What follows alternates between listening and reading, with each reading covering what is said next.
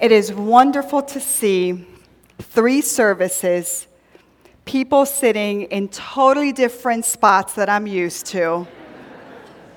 I'm trying to find some of you as a way to at least have some sort of compass. So we got the Brockways over here, Pastor Josias over there. It's good to see Mimi's right there. It's good to see the church come together. It's good to see one another, welcome each other, give each other the spot for over years and years and years as yours, share with someone else if needed. It's good to do small things like that and keep in perspective what it really is all about. So God bless you. Thank you so much for being flexible, for being engaged, for being excited of coming together as one church. I want to share with you an image of something that reflects one of my happy places. When I go to the beach, I enjoy watching the sunrise, and I really enjoy embracing an ocean view. And since I got here in July, my family, we've been able to go at least now 4 times to Deerfield Beach. Yes? Thanks to the Women's Ministry retreat early in July. I went early in the morning, and after that experience, my family and I have gone a few times to embrace the ocean view. For me, the ocean views display the vast sand, the skies, the open space, the deep and wide waters. And when I take it all in, I remember when I was little, I used to see and believe that there was a perfect straight line that could be reached and touched. And that at some point when I grew up, if I was able to develop the strength to swim, surely people could make it to that particular line. Yes? So nowadays, I'll take it all in, but my eyes continue to be captivated by what it looks like a perfect straight line, reachable, far, but reachable. So I look at the straight view, I look how it splits the skies and the waters, and it even looks to me like a finish line. Maybe you can remember, long, long ago, brilliant people believed that the earth was flat, factoring in that line. Many beliefs and students and children were taught to believe that the earth was flat. And that so thought visible line confused people to believe the wrong thing. And that line became a goal to reach. And that first season of figuring it out, that goal to develop a way to reach the finish line, then develop a vision to not only reach it, but maybe to wonder if there was more. And it motivated wonder. And it certainly motivated people to grow a certain passion to discover, to confirm the existence of the line. So it took courageous pioneers. It took the bravery of many people to dive into the challenge and reach the finish line. But when they went for it, the line kept moving. And the trips took longer. And because the initial thought was that that was indeed a flat, straight line, an obvious, so visible, many voyagers lost their lives, lost time and quality of life, because when they embarked on it, they didn't have enough food, they didn't have enough equipment, they didn't have enough knowledge, they didn't have enough ways to secure themselves in the journey. But each time, they learned something. And for those who returned, said, it's a lot farther than what you think. We have to equip better. And every single try led to a next step. And then, eventually, after many enduring storms and winds, people pressed forward. People prepared better each time.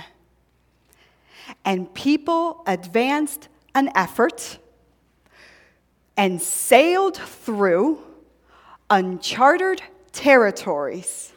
And they discovered new things. And that line doesn't really exist, and we know that the earth is not flat. Amen? And the new world, among many other discoveries, unfolded. What we know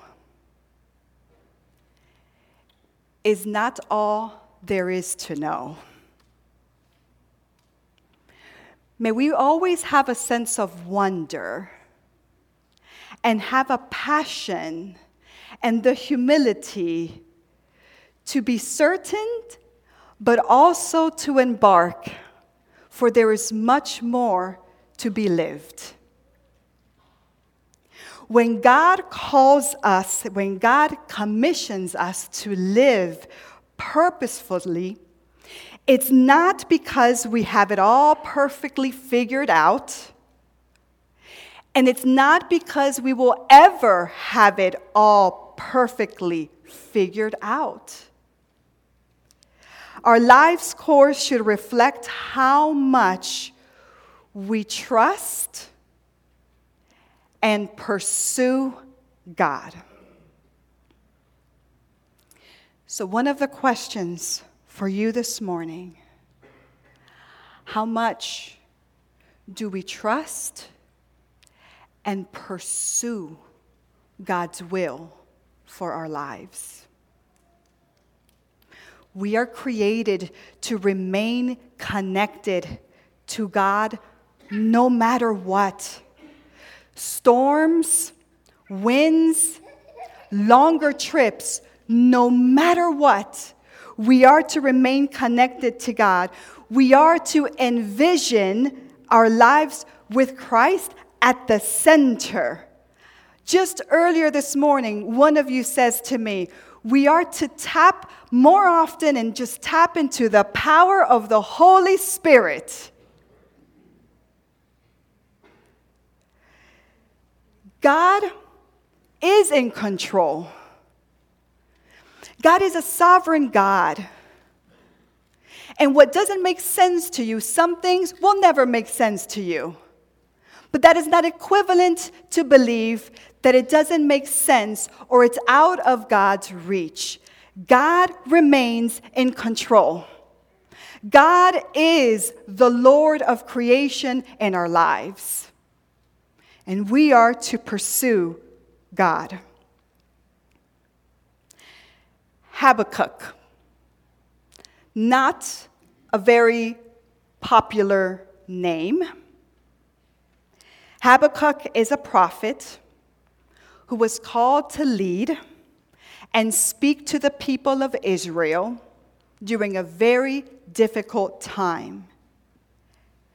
They, the Israelites, were living and enduring a distorted way of justice, a discouraged community, divisiveness in the community, in the church, and all the systems you can think of, and all the relationships and dynamics were struggling. And there was a lot of discouragement. There was not even a finish line or a starting line. Nothing straight. So the book of Habakkuk in the Old Testament, very short, 3 chapters. It's a letter. And Habakkuk writes, it's literally the book of a complainer. It is. It's an authentic state of a person who believes in God, who is called by God, and who struggles with God's will. And the vast majority of the writing in those 3 chapters has to do with him complaining on behalf of the people. He's feeling the pressure. He's concerned for the future. He gets real before God. He even accuses God of being inactive and inattentive. Can anyone else besides me relate to that kind of feeling sometimes with God Almighty? There are moments or seasons in life where it feels like God is being distant and silent and irrelevant, and setback after setback. There's no way to actually make it, or limitations to the so-called the finish line. There's thoughts that maybe we're pursuing the wrong thing. In chapter 2, Habakkuk writes of how hard it is to see beyond what is happening at that moment. And the verse 2 of chapter 2 records how the Lord answers to Habakkuk. I set it up. There's a lot of complaining and concern and discouragement. And here's what the Lord says to Habakkuk, chapter 2, verse 2. And it reads, "Then the Lord answered me and said, write the vision. Make it plain on tablets, so that a runner may read it." Anybody wants to run? No? Okay. I'm going to keep reading, and I'm going to read now verse 3 for you. "For there is still a vision for the appointed time, and it speaks of the end, and that is not a lie. If it seems too tarry, wait for it. It will surely come. It will not delay." Amen.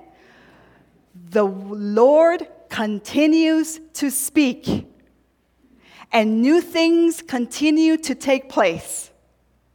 And it may take long, but the Lord continues to speak.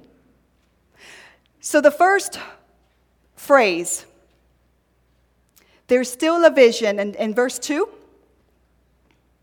where it says, write a vision, and write it on a tablet.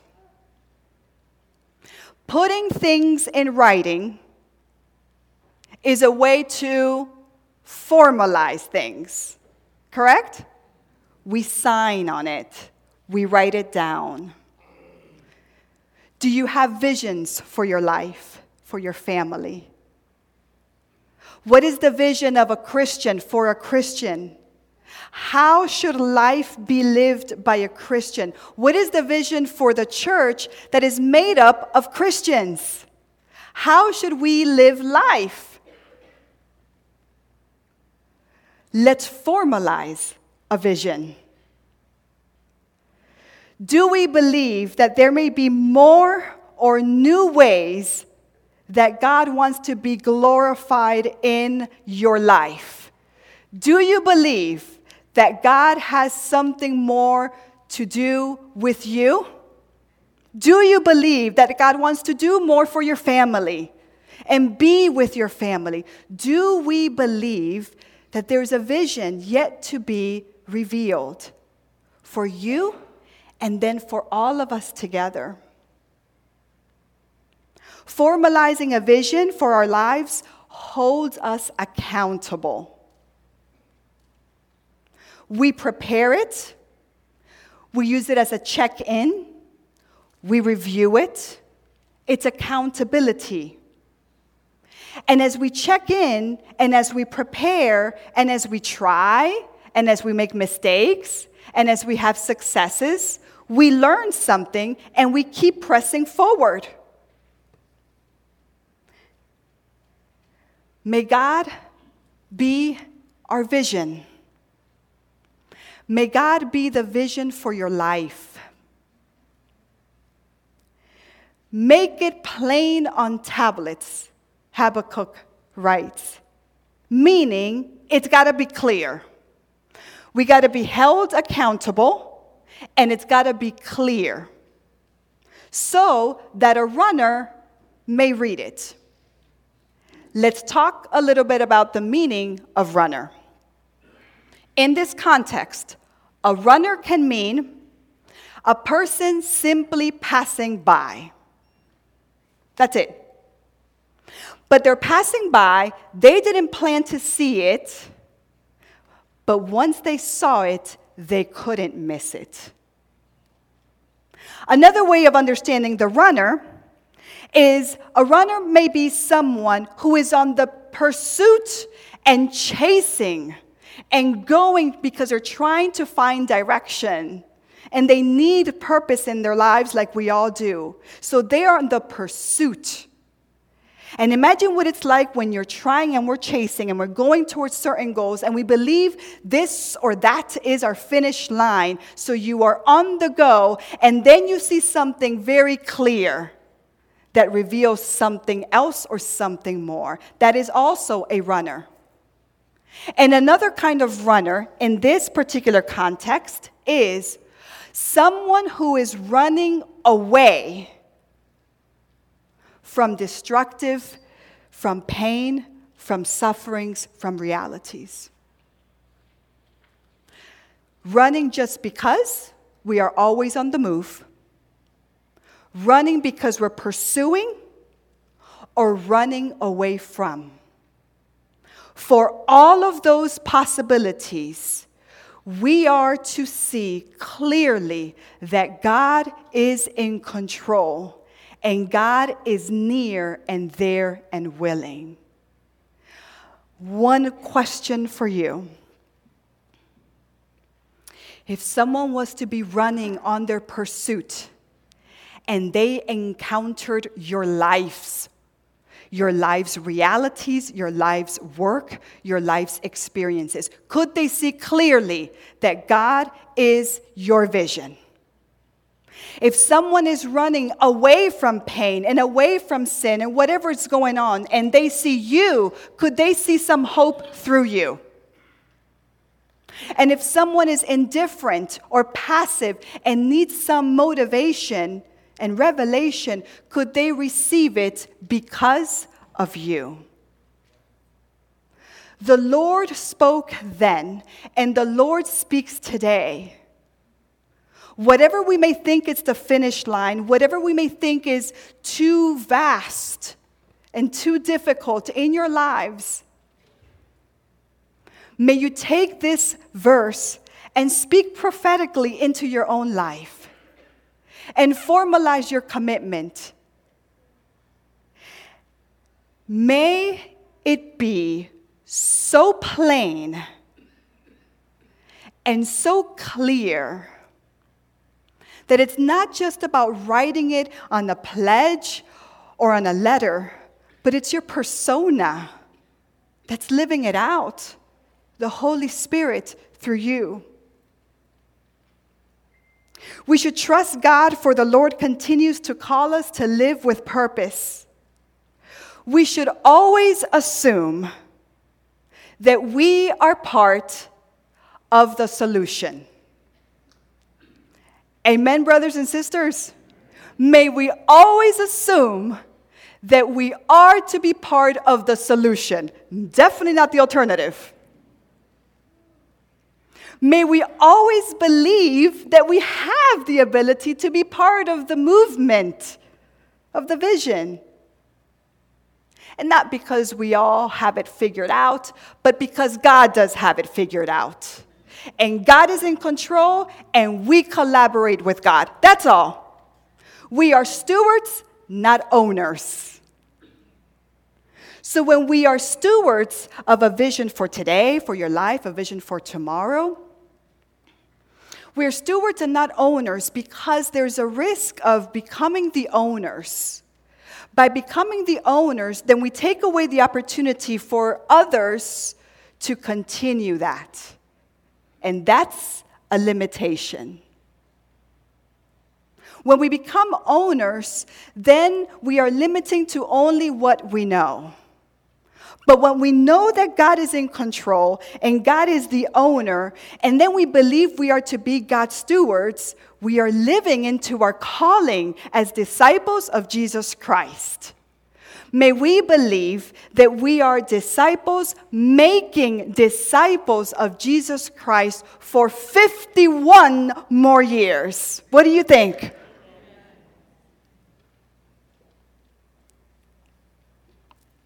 As we look ahead, year 2020, pretend that you're offshore and you're seeing that ocean view and what seems like a visible, real line in front of us. Are we sailing through life without vision because it is hard or harder than expected? Or because we want the control, because we want to act like owners, or when we are seeing offshore, imagining, wondering, preparing, being part of the solution, we will embark in a journey, and God will unfold many ways because the world's salvation and your family's salvation is at stake. And we're to take ownership of our part, of our commitment to the greater plan for God. I am holding what looks like a yearbook for this church in early 2000s. Disciples making disciples making disciples. Great pictures, folks. Great stories. Great memories.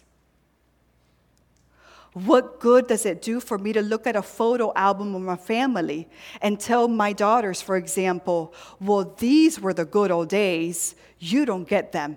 That's gone. What good does that do? But if we take this memory as an inspiration, look at all the things we did. Let me also tell you of how difficult some of these things were. But the Lord was with us, and the Lord helped us. And you see these beautiful pictures, people, nice haircuts, by the way, many of you. Nice, beautiful hairdos, so relevant. So you look at these images, and I wonder how many times maybe one of you who see yourself, beautiful smile, clicked, smile for the picture. And then in just one conversation, someone may say, well, if you only knew that in 2004, that day when I took a picture, I was going through this and this and this and this. But the Lord held me together the whole time, for God is always in control. God is always faithful. And we are just to remain in wonder, believing that God loves us. That's the kind of vision we are to live. So this is an inspiration to me. This is a foundation for us to go, to be renewed in our souls, to be forgiven, to be transformed even more. So as we come to a moment to receive the gift, the means of grace of Holy Communion, may you remember how once maybe you were running towards the wrong thing, or running away from God, or paralyzed by pain and trouble. And how God pursues us. There are more people to be saved. There are families to be restored. There are marriages to be redeemed. There are children to be rooted in the name of Jesus Christ. There are pews to be filled. There are families. There are young people to be released as missionaries. There's so much to be done in our households and in our community.